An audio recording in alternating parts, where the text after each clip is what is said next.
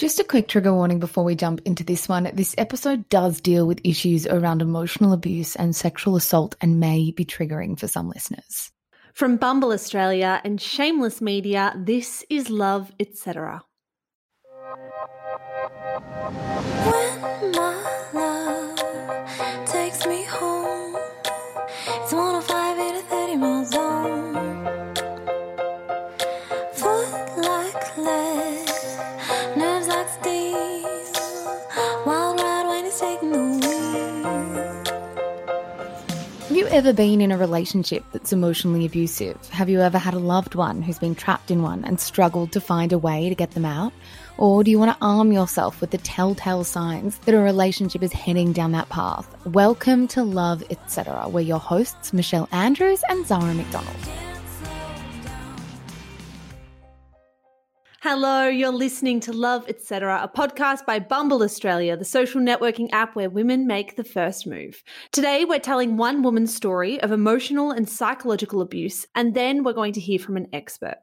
In the midst of a global pandemic where so many of us are self-isolating at home with our partners, it's more important than ever we recognise what an unhealthy, abusive relationship looks like. 2, it's important that we can recognise the signs from afar, to look out for our friends and the people we love, to make sure they aren't trapped or being controlled within the walls of their home or relationship. According to 1-800-RESPECT, psychological abuse is behaviour that aims to cause emotional or mental harm. It may not hurt your body, but it can be just as painful and distressing in so many other ways. If this episode brings up issues for you, or if you or someone you know is experiencing psychological abuse, you can contact 1-800-RESPECT on 1800 737 732 or through their online chat. Today, we're telling the story of Jenna. She met her ex-partner, Jonathan, more than a decade ago. So I met Jonathan in 2010. It was actually when I was in year 11 in high school. He was just friends with a guy that I was friends with, and through that guy we became quite good friends. And we just continued our friendship pretty much once school ended for a couple of years after that. And then it all kind of developed naturally. We started to get really close. He became one of my best friends. And then from there we ended up dating. What did you like about him? Why were you best friends? He was always there for me. He was very sweet. Whenever I needed something, I could call him, I could chat to him. He was just, I guess, always just really available, and he was always really, at the time, very sensitive to my feelings, sensitive to my emotions. Yeah, he was just always very supportive. How did other people consider him at that time? Like your friends? Like, well, how would people have described him in that period? Everyone kind of described him as like funny, maybe a little bit introverted, but like really nice. He was kind of like the really nice guy that everyone's like, oh, he's just such a great friend. And you weren't ever romantically interested in those early years? No, not while we were in school. Why not? I don't know. I think because we were younger, we weren't as close as when we got older, and we started, I guess, to talk about more real things like uni and things that were actually happening in life. When you're in high school, I guess everything's a little bit more frivolous. Over time, it just grew. So how do you go from best friends to partners or being interested in each other romantically? That's not an easy kind of transition to make. How did it begin? It was at a party that he was actually hosting at his house, and I think I'd known for a while that I was interested in him, and everyone kept saying, he really likes you too, you should just go for it. And we never really talked about it. We were just pretty much hanging out every day, and yeah, we were sitting in his kitchen and we were just chatting, and then I guess I kind of just went for it. I just went in and kissed him, just really boldly went in and kissed him. Did he say anything? No, we just, not from there, we just kissed and we hung out for the rest of the night, and then the next day we just admitted that we liked each other, so it just kind of happened from there. So you started dating straight away? Yes, pretty much, yeah.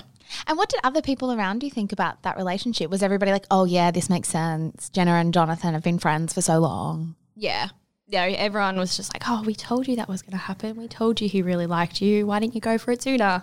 No one really had anything bad to say about it. They all thought it was a really great thing because I'd always said how great of a friend he was, so they were just happy I'd found someone I really liked and really liked me. What did your family think of Jonathan? They loved him. They thought he was fantastic. They thought he was really nice. They thought he was really funny. Whenever he'd come over, he'd chat to them. He'd get along with them really well, which my mum and my dad loved, because in the past I'd had boyfriends who would pretty much just come over and be like, oh, hey, and then, go hide in my room and wouldn't want to talk to them, but he'd sit there and he'd have a conversation with them. I think he was actually the first boyfriend that my sister liked. She's been a really harsh critic. But yeah, so they all thought he was great. So you start dating and the first 6 months were pretty lovely. Tell us about the really good times in the first 6 months. It was just easy because we had already known each other so well. So it was really easy to transition from being friends to dating. We fell in love pretty quickly, so that made everything just, I guess, a whole lot more warm and fuzzy. So I was dating my best friend, so we went from just the added bonus of now we're in love. Do you have any early memories from those 6 months of things you did that you really enjoyed, of holidays you might have taken, of weekends you might have done exciting things? What were the highlights? We'd go out with our friends. I know we started planning a trip to Europe, so that was really fun. So a lot of our time was spent actually starting to save for that because we were planning to go overseas for 3 months together. We had planned it for about a year in advance. We're like, yes, let's do this. It's going to be so great. We're going to spend 3 months in Europe together. It's going to be fantastic. We're going to go in winter when it's going to be really snowy and essentially just really romantic. That's pretty much was our big goal. And I just remember thinking it's going to be really fun and we're going to have such a great time. What did you know about emotional abuse before you started dating Jonathan? I didn't know anything about it. I'd read a lot about, physical abuse and domestic violence, but I didn't really know anything about emotional abuse. It had never really crossed into my radar or any of my friends' radars. When anyone would talk about abuse in relationships, it would always go to physical abuse. And how old were you at this point when you were dating? I was 20. It's pretty young. Yeah, we were young. What were the early red flags? And did you notice them at the time, or is it a hindsight thing? Some of them I noticed. He would get quite jealous quite easily. Like if I was talking to a male friend, he'd get kind of jealous. He'd think that they were being too flirty or I was being too flirty. And then he'd never say anything at the time. It was always afterwards. He would be like, oh, I think they like you, but, more than a friend. And I'd just be constantly reassuring him, no, like it's nothing. It's just, we're just friends, but I'll back off if it makes you uncomfortable. That was probably the only thing I really noticed. In hindsight, there were probably a lot more red flags, but I didn't see them at the time. What did you think when he got jealous? Did you just think this is normal of a relationship, that he just really loves me if he cares that much about who I'm talking to? I never really thought into it too deeply because he'd always had some self-esteem issues, because he had a friend who would be the hot buff friend and then he was the funny friend, and I think he really took that on board. He definitely didn't like the way he looked. I was just going, it's just his insecurities coming out. So I just did the best I could to make him feel better about it. So the first red flag was the jealousy. What came after that? Because quite quickly, after 6 months, the dynamic between you two changed quite dramatically. What came next? He kind of, I guess, when he would talk to me about how I'd been talking to guys, which he was jealous about, he then started to get quite nasty and mean about it. So he'd start being like, oh, you're such a flirt, you like it, you're just being a whore, you're being a slut. Yeah, so it just kind of progressed. It would just slowly progress over time, where he'd just get, the only way I can say is, more and more nasty about it. Like, he wouldn't just be like, oh, I don't want you to talk to that guy because I'm a little bit jealous. He'd just go straight to, you're being a whore, why are you doing this? And how would he say this to you? Would you be yelling at each other at home, or would he be texting you? How would he be nasty towards you? He would be nasty. It was always when we'd have a fight. So it would always be, I would have done something, whether it be speaking to a guy or I don't even know. That's the biggest example I can think of. And then we would get home and he would be like, why did you do this tonight? What are you talking about? I was just talking to my friend. And he's going, yeah, but you were flirting with them and you're behaving just so disgustingly, like you're meant to be with me. Why are you being such a whore? Why are you being such a flirt? And it would always be in a fight. How do you respond to that? Like, what do you say? What do you do? When it first started, I remember just being so shocked. I just kind of sat there in shock, and then slowly over time I just tried to validate how he felt. Just being like, no, I'm really sorry. I didn't mean to do that. None of this was meant to hurt you. I love you. I don't love anyone else. I'm not trying to get into a relationship with anyone else. I'm just talking to my friends. And then I'd always just kind of promise, okay, I'll back off. I'll change the way I talk to them. So when he was telling you these things, you began to believe them? Yeah, I began to believe them because I was constantly being told that. I'm going, okay, maybe the way I do talk is too flirty. Maybe I need to change the way I talk to guys, and maybe I need to change the way I talk to, I guess, anyone. And yeah, so I really took it on board, and I began to change the way I spoke. I began to change the way I acted around people. I began to change the way I dressed. I did everything I could just to stop the fights, essentially, just because I was just trying everything I could to make it work. Did you tell anyone about this at the time? Did you talk to your friends and say, he's talking to me like this is happening? No, I couldn't tell anyone. I didn't know if there was anything to tell because I was starting to believe it was my fault. So I would say, okay, if I told someone, they just agree with him, and they just be like, well, then maybe, you should just stop doing that because it's making him upset. So you're alone. Did it feel lonely? It felt very lonely. I remember feeling very isolated. I felt very cut off from everyone. It was especially difficult because we had a lot of mutual friends. So if I went and spoke to them, they'd go and talk to him, and I didn't want that to happen because I guess a part of me just knew it would make it 1,000 times worse. Tell us about one of the worst remarks that you remember. One of the worst remarks was when I was messaging a guy that I worked with. We were just talking about stuff because we worked in a shopping centre, retail. We're just talking about stuff that had happened in the shopping complex that day. And he got really mad at me because he was convinced that this guy liked me and had a crush on me, and he was very jealous of him. And I'm going, no, like this guy just doesn't like me at all. This is purely like a work thing. We're just messaging about something that had happened, and then it progressed from there, and he just kept like saying how I was just a really awful person. I was a flirt and I was a slut. And then he brought up that I had been sexually assaulted in the year before we had started dating, which I told him about when we were friends. And he just pretty much said it was all your fault. You had it coming because you were being such a flirt. Do you believe that too in the moment? That I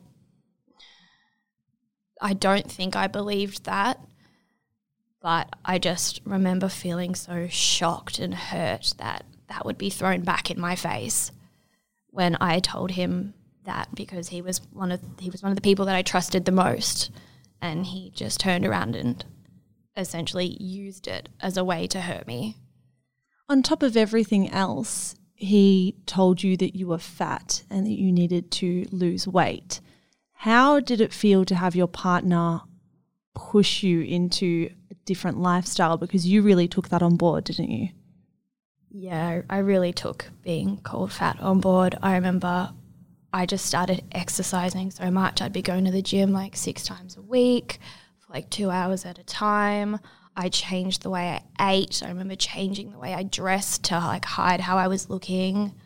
He'd insult my appearance. He'd insult my intelligence.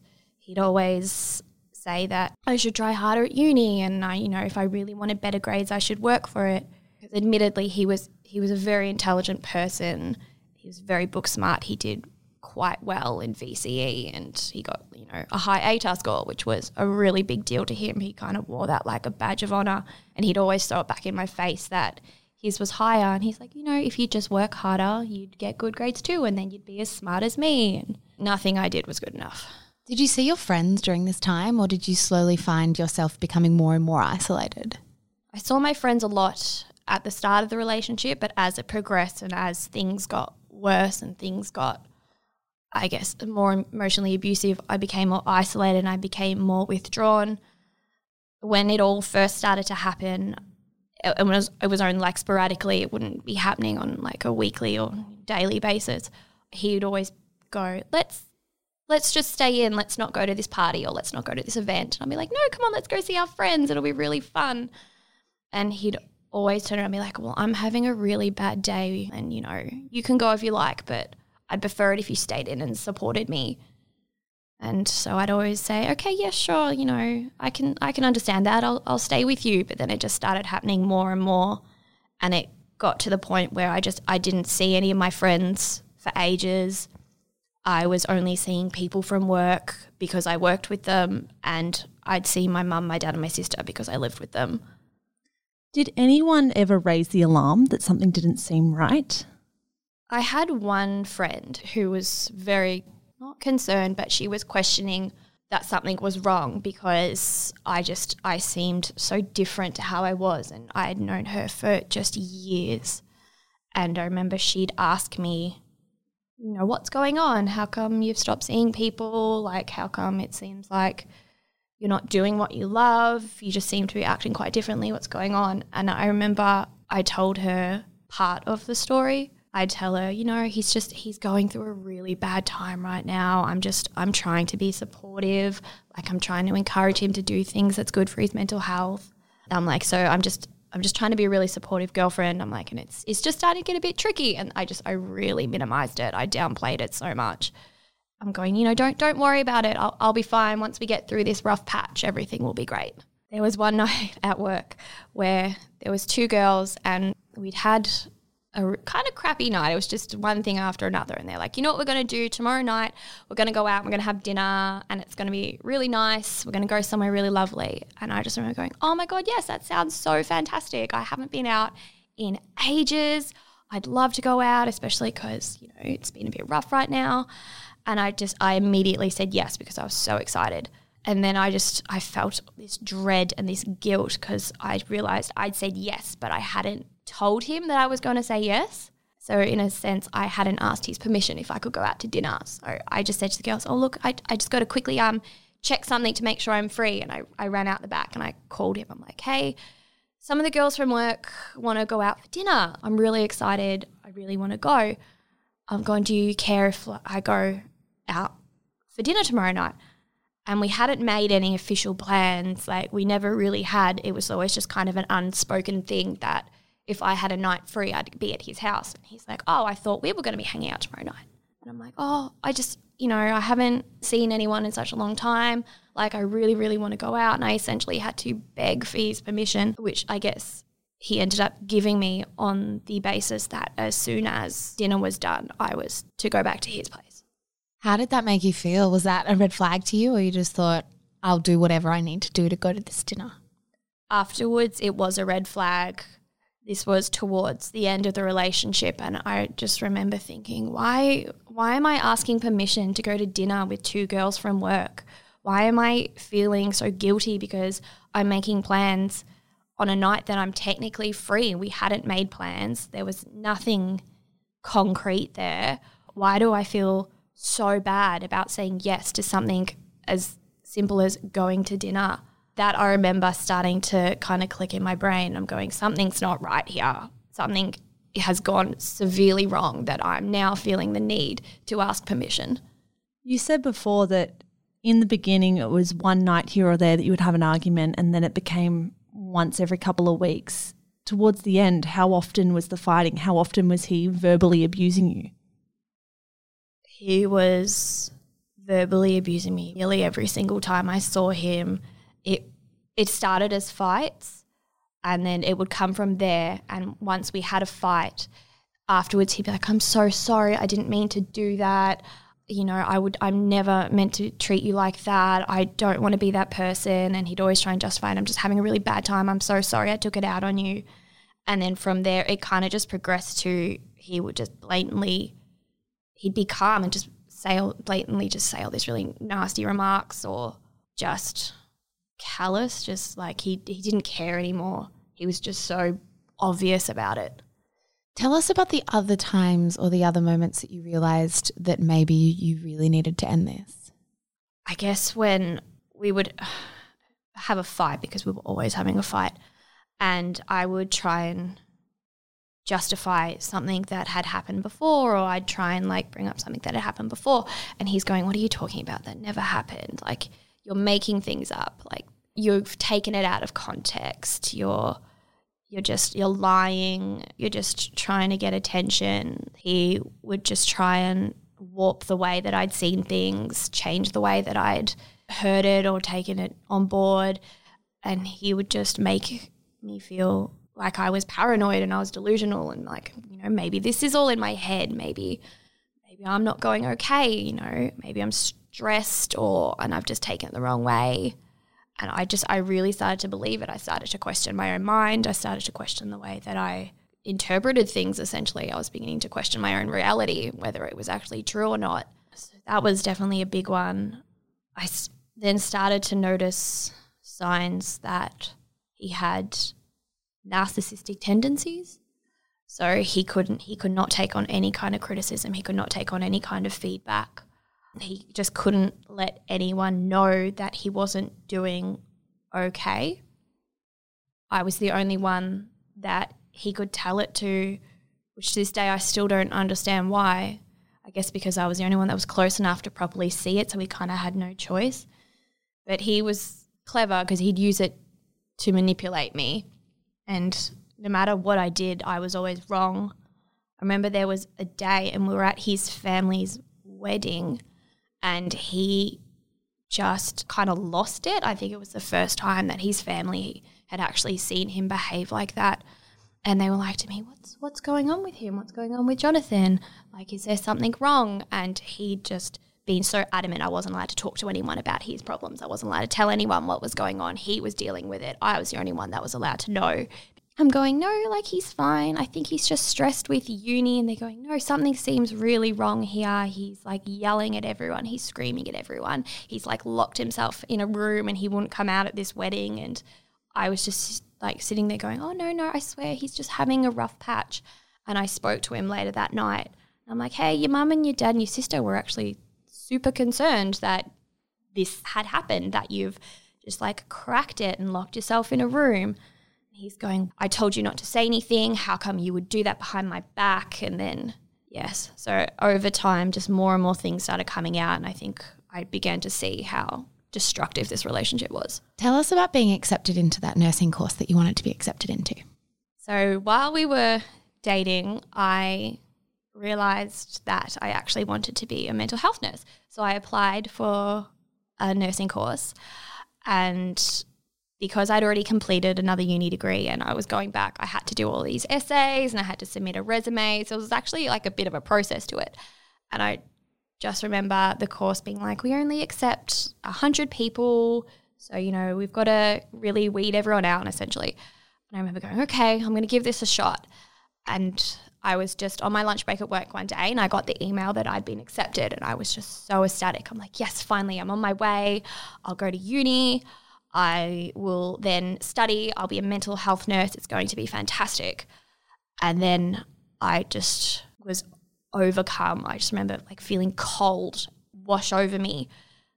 And I've gone, I am going to be a mental health nurse. I'm going to go to work and I'm going to deal with people who are unwell. And then I'm going to come home and have to take care of my boyfriend who is clearly also unwell. And it was just terrifying. And I just remember sitting there going, I don't think I can do this anymore. Tell us about the friend from work who noticed. So my friend from work was actually quite, in the end, switched on to all of this because I walked into the store and I remember mentioning to him, oh yeah, by the way, I got accepted into that uni course that I really wanted to do. And he's like, oh cool, that's fantastic. And then he just kind of looked at me and he's going, why don't you look more excited? You've been talking about this for essentially the entire year. Why aren't you more excited about this? And I broke down in the middle of the store. I just started crying in the middle of this store going, I can't do this anymore. And I told him everything. I told him what had been happening. I told him how I was feeling. And he's just gone, you just need to get out of this. You need to get out of this relationship. This is not good for you. You need to leave. You can't think about what's good for him. You need to think about what's good for you. Were you scared of leaving? Were you scared of Jonathan by the end? I wasn't scared of Jonathan. I was scared of what he would do if I was to leave, because over time I'd made a couple of threats going, you know what, I can't do this, I'm going to leave. And then he'd always spin it and be like, I'm so sorry, come back. You know, I really need you. I'm not going to be able to do this without you. Like, you know, I don't know what I'm going to do without you. And he made all these, he would allude that, you know, he was either going to hurt himself or he was going to do something more. And I just remember thinking, I can't leave someone who's that vulnerable in this position. But I guess towards the end I realised he's saying this to manipulate me, and I can't let that override that I need to leave. So he was threatening suicide in some ways. Yeah, he would threaten suicide. He would threaten to hurt himself. He would make me feel so guilty for even having that thought, because if he was to do that, it would be my fault. How did you get out? I went over to his house and I had my mum and my dad and my sister drive me. I had them sitting in the car. They had the car still going, and I just walked in and I essentially had a bag of his stuff. I had his house keys and I just dumped it all. And I did not stop moving around that room while I was talking. I'm like, nah, this is over. I can't do this anymore. I'm not staying. I just did not stop talking so he couldn't have the opportunity to weigh in. And I just essentially grabbed off all my stuff. I grabbed off all my keys and I'm like, nah, this is done. This is over. I'm not having a discussion about it. And I just ran out of the house and I just jumped into the car. And I just remember going to my mum and dad and my sister, we just need to leave. Just leave. I don't even want him to come out and us to be caught in a position where we have to talk to him, which was why I got my mum, my dad, my sister to come with me, because I knew if I was there by myself, I'd get trapped. But it was like they were there to essentially help me escape. It's incredibly powerful to have your family be your strength and your support in that moment. How did that feel to know that you had them? It was amazing to know that they were there, because by this point they were the only people that I felt I had in my life. They were the only people that hadn't been pushed away by this relationship or I hadn't been isolated from, and they were still there. I remember thinking, they're going to think I'm an idiot for staying for this long. They're going to think that I should have just left earlier, but they weren't. They were so supportive. I remember the day that I told them I was going to leave, and we still had this 3-month trip to Europe booked, and my sister's gone, right, well, we're changing your flights and I'm coming over with you. And she's like on the computer at the time, like booking her flights and booking hotels for us, going, okay, we've swapped it. I'm coming with you. You're not going to be anywhere near him. And they were just so supportive. How do you feel right now when you think of Jonathan? Right now, I still feel guilty, and I still question myself as to if that experience was real or if it's not. It's become very difficult thinking back to know, I guess, what was real and what wasn't. I know the bulk of it was real because it's been like years and I've been able to work through it, but there are still some things that I'm questioning, going, did that really happen? Like, surely I wouldn't have put up with that, or surely I would have left sooner if that had actually happened. But I can't tell if it's because he had manipulated me into thinking that it hadn't, or if it's just my brain trying to protect me from what had happened. But yeah, it's still something that is very difficult to look back on and reflect on as something that had actually happened to me. What surprised you the most about being in an emotionally abusive relationship? I think what surprised me the most was how it progressed. It's almost like a surreal experience. Like, at the time, you just don't realize that it's happening because it progresses so slowly. It's just one little thing and then one little thing, and from the first little thing, you're like, okay, no, it's just a once-off incident, and then you start to justify it more and more and more.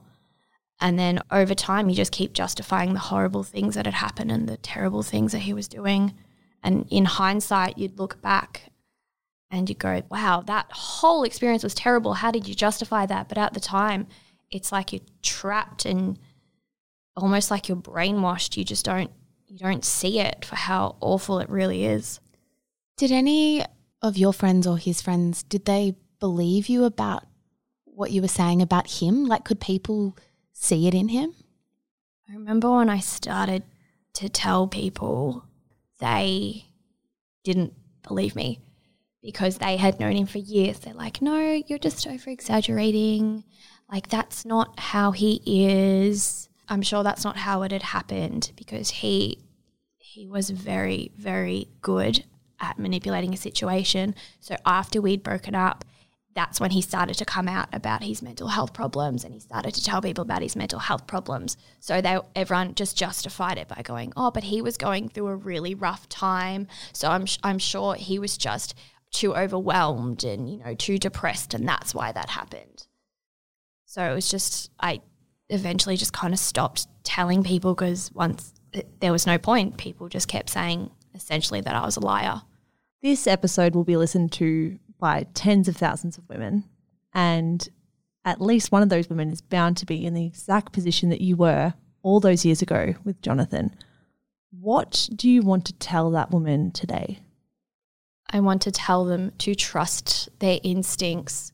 At times there was always a part of me going, something doesn't feel right here, and I always just dismissed it because there was always some justification as to why it had happened. You just need to trust your instincts. If you think something is wrong, it's probably wrong. Don't dismiss that just because they're telling you, oh, I'm so sorry, I will never do it again.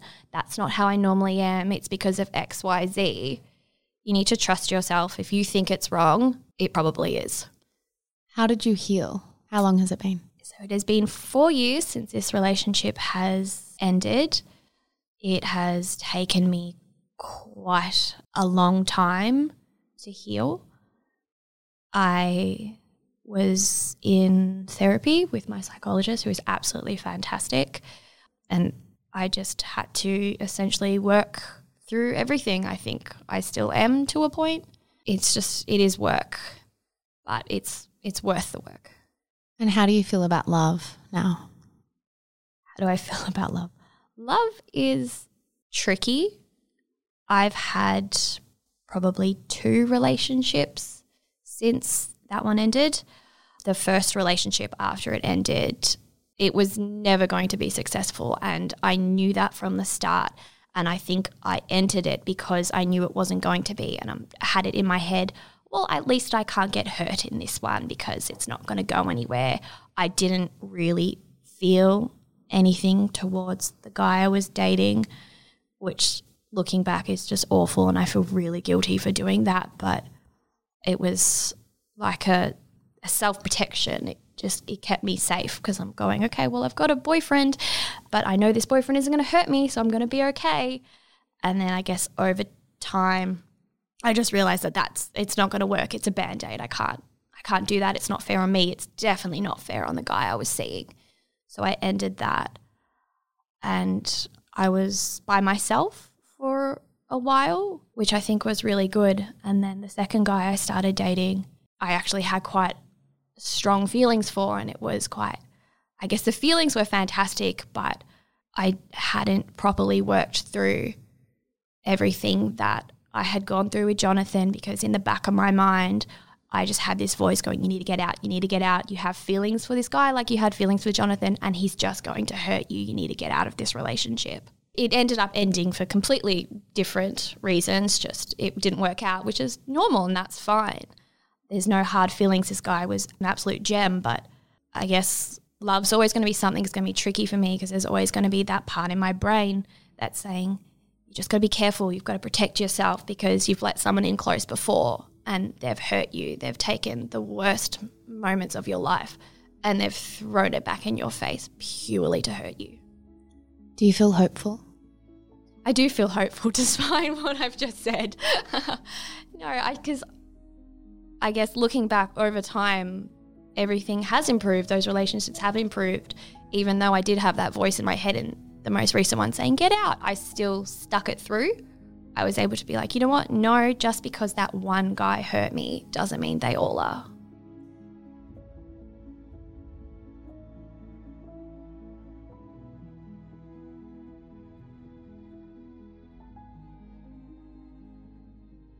Coming up next, we hear from a psychologist, but first it's time for a bumble break.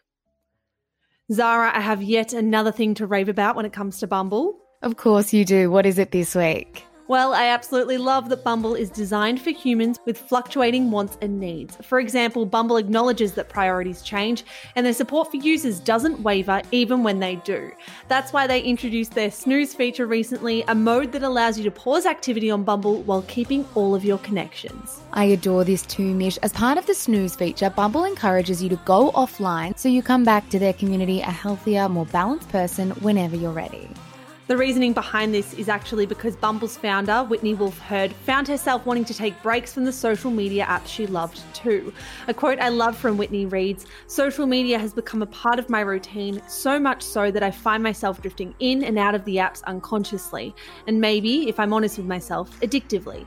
I see a need to change it, and I want to give our users an opportunity to break away from the constant noise and have a healthy and well-deserved digital detox." Whether you're using the date, BFF or biz modes, the team over at Bumble are here to help you foster healthy relationships that are central to living a positive, productive life. Download Bumble today and make the first move. One app, 3 modes, 1 mission. Stories like Jenna's are far from uncommon. According to a National Intimate Partner and Sexual Violence survey in the US, 41% of women say they've been in a relationship where coercive control and expressive aggression have been present. To better understand the psychological impacts of abuse and explore how women can secure the help and support they need, we spoke with psychologist and relationship therapist Emma Shalakians. According to Emma, this is a pertinent time to have conversations like this one, because while many find comfort in their homes at a time like this, those in abusive relationships might be struggling to find reprieve from the very partners inflicting such torment upon them. Here's Emma. Thanks so much for joining me, Emma. I think where I want to start today is I want to talk to you about what the root of emotional abuse might be. Do you think it has to do with a lack of respect for your significant other? Yeah, I guess so. I mean, if you're not treating your partner well and you're willing to shame them or blame them or call them names or put them down, regardless of an intimate relationship or not, where's the key foundation of respect there? If you're willing to make someone negatively feel a particular way. In your experience, can emotional abuse be a gateway to other forms of abuse? If you're being emotionally abused, could that then sometimes bleed into physical or financial abuse or other forms of abuse in the relationship?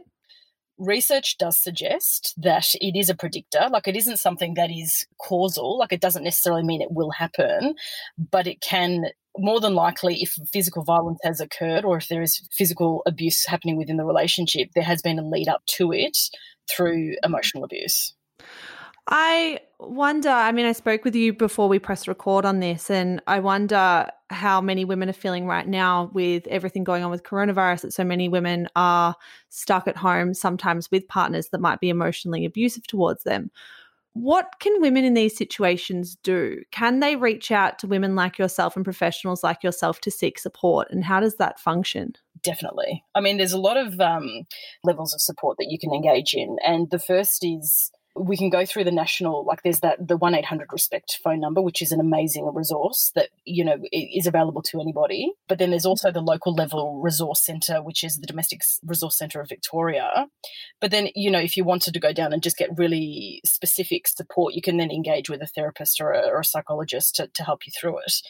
One thing that I think is really important to do, even before you not necessarily think about engaging in support, but having a better understanding or familiarising yourself with what constitutes abuse and what constitutes emotional abuse. So actually being able to recognise it, that's the first sign to overcoming it. Because if you don't know what's happening, then, how do you know when to reach out, right?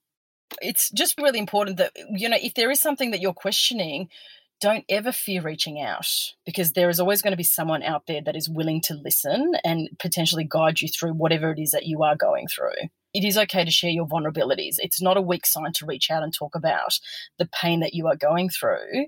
It's really important to stay connected so that you can hopefully get through an awful experience.